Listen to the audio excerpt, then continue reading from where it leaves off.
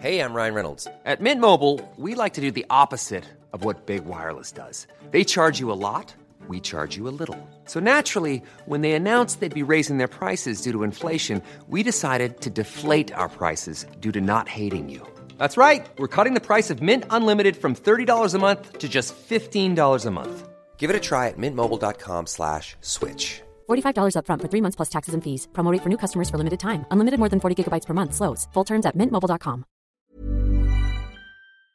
Today we've got a great malicious compliance story all about settling on a very specific price. We'll get into that in a bit, but first, you're the boss? Okay, you're the boss. I just found out that my old boss was fired and remembered a story, and I thought I'd share this multiple malicious compliance with you guys. So back in 2021, I was working from home with a team of about 20 people in my department. To summarize, our job was monitoring credit cards. We worked pretty independently and efficiently, so the company, to award this, literally promoted the entire department and tripled our pay. And with this, they emphasized that we should be more independent, take more responsibility, and all that. And everyone was super okay with it. But then, 6 months later, as every story on the sub goes, there was a change in management. The manager took a job at another bank, and our supervisor was fired for doing the deed in company grounds. Pretty cool guy, but terrible choosing where to screw. The new manager was pretty competent. As far as I know, she's still in the position. But the problem was the new supervisor to our department,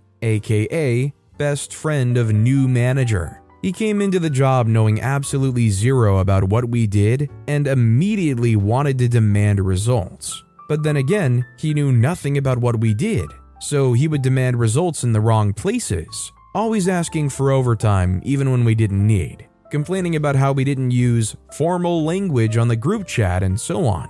One relevant thing he learned on his first week is that I was supposed to take his job before he came along. My old supervisor was training me to take his job because he was about to leave anyway, but it's help with a demand or advice on something work-related, and he was quick to remind me of that as he asked me to hop on a call with him and reminded me he was the boss. He told me if anyone asked me for something, to tell them to go to him.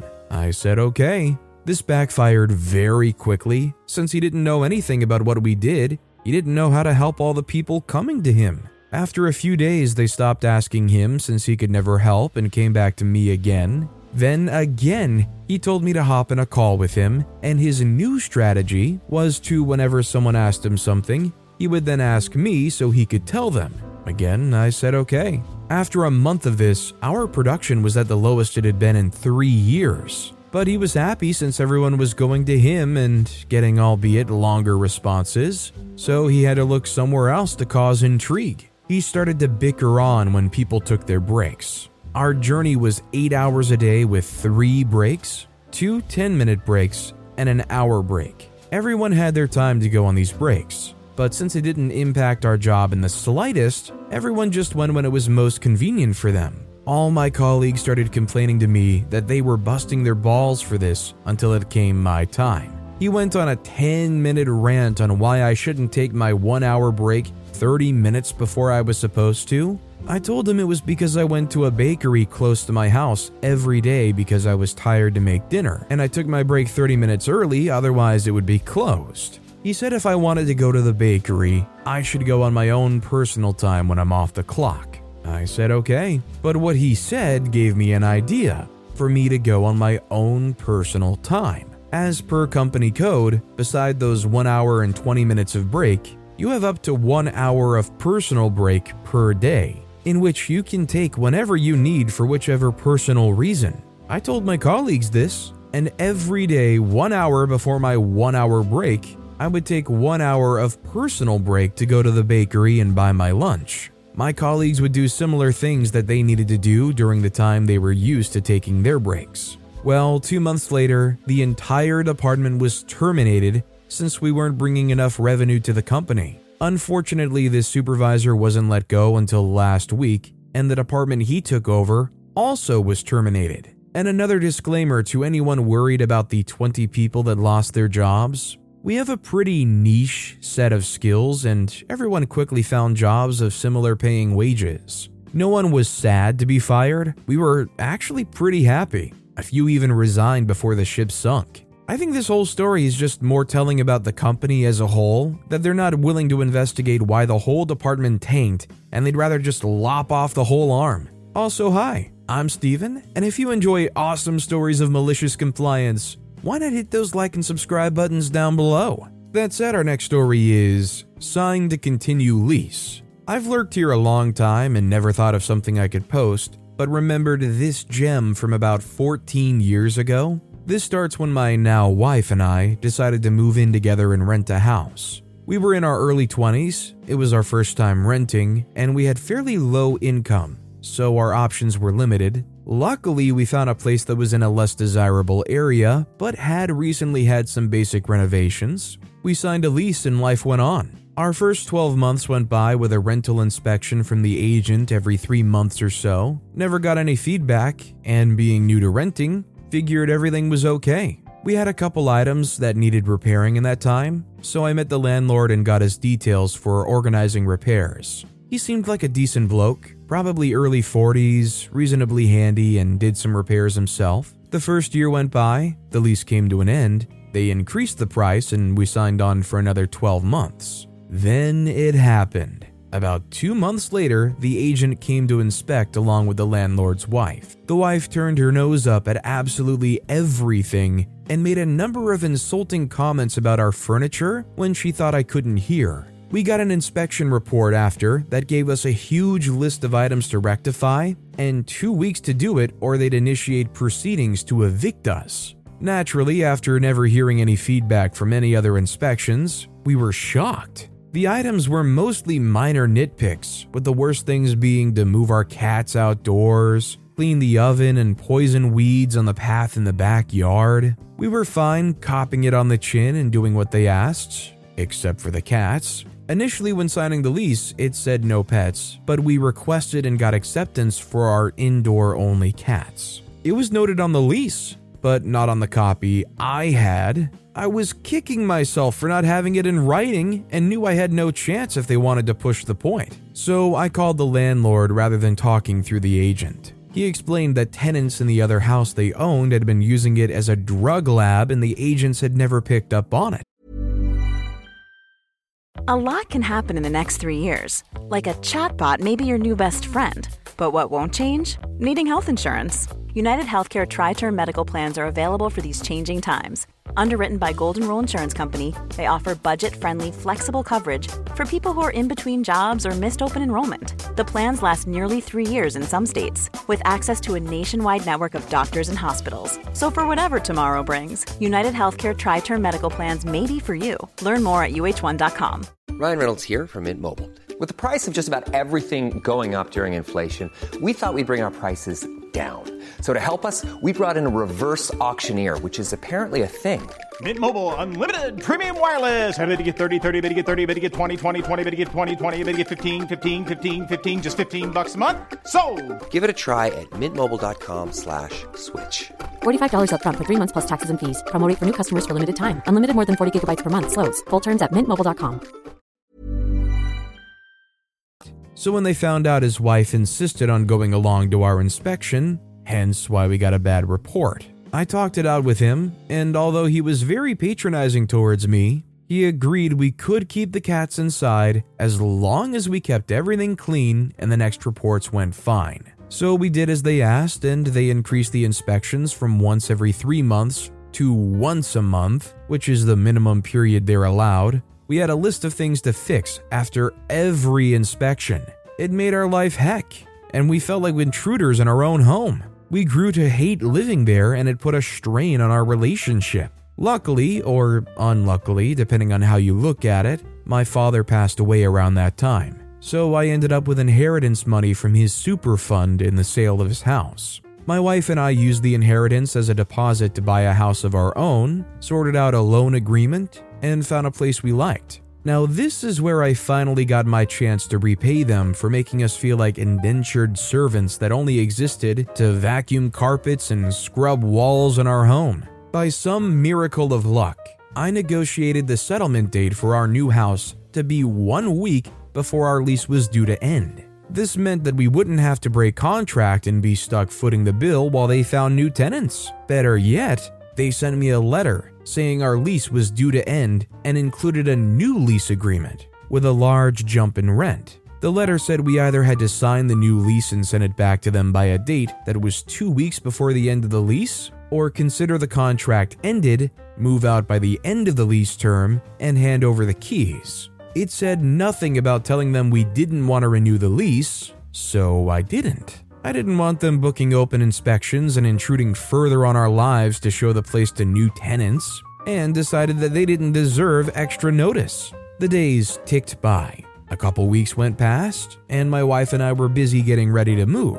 I didn't get contacted by the agent again until my phone rang 1 week after the new paperwork was due, literally the day before we were moving out. It was the agent, of course. They greeted me nicely and said it was just a reminder that we needed to sign the new lease and get it back to them. I told them, "Oh, we aren't signing it.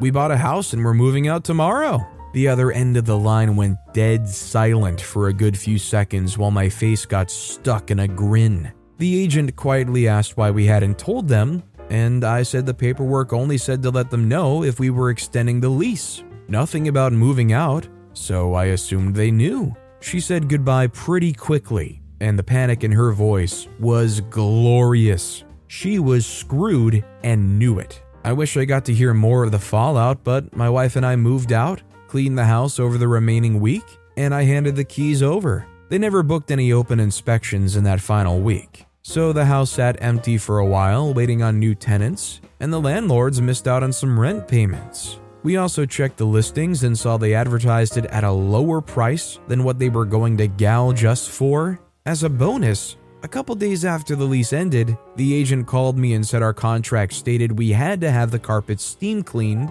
and they were going to take the cost from our bond. I told her we had had them steam cleaned, and she said we didn't. The carpet smelled like garbage. After me telling her again that we had, she demanded a copy of the receipt. I emailed it through and never heard from them again. I didn't mention that there was a cavity under the house and a couple bags of rubbish I chucked under there as we were moving out because the bins were full. I guess the floor wasn't airtight. This is absolutely horrendous that they can have just an inspection every single month you're living there. This sounds horribly predatory, like this is one of those last-ditch situations where it's the only price point you can even afford, so they're just going to try to hound you and make sure you're not, operating a lab like they were next door. I mean, who can really live in that environment? Our next story is, you want this price? You got it. Years ago, I worked as an assistant manager for a retail store and art supplies. My store was in a fairly affluent area, and we got lots of bored housewives who dropped $500 because they wanted a hobby. So one year, the company offered a one-day only coupon for Black Friday. The store was swamped.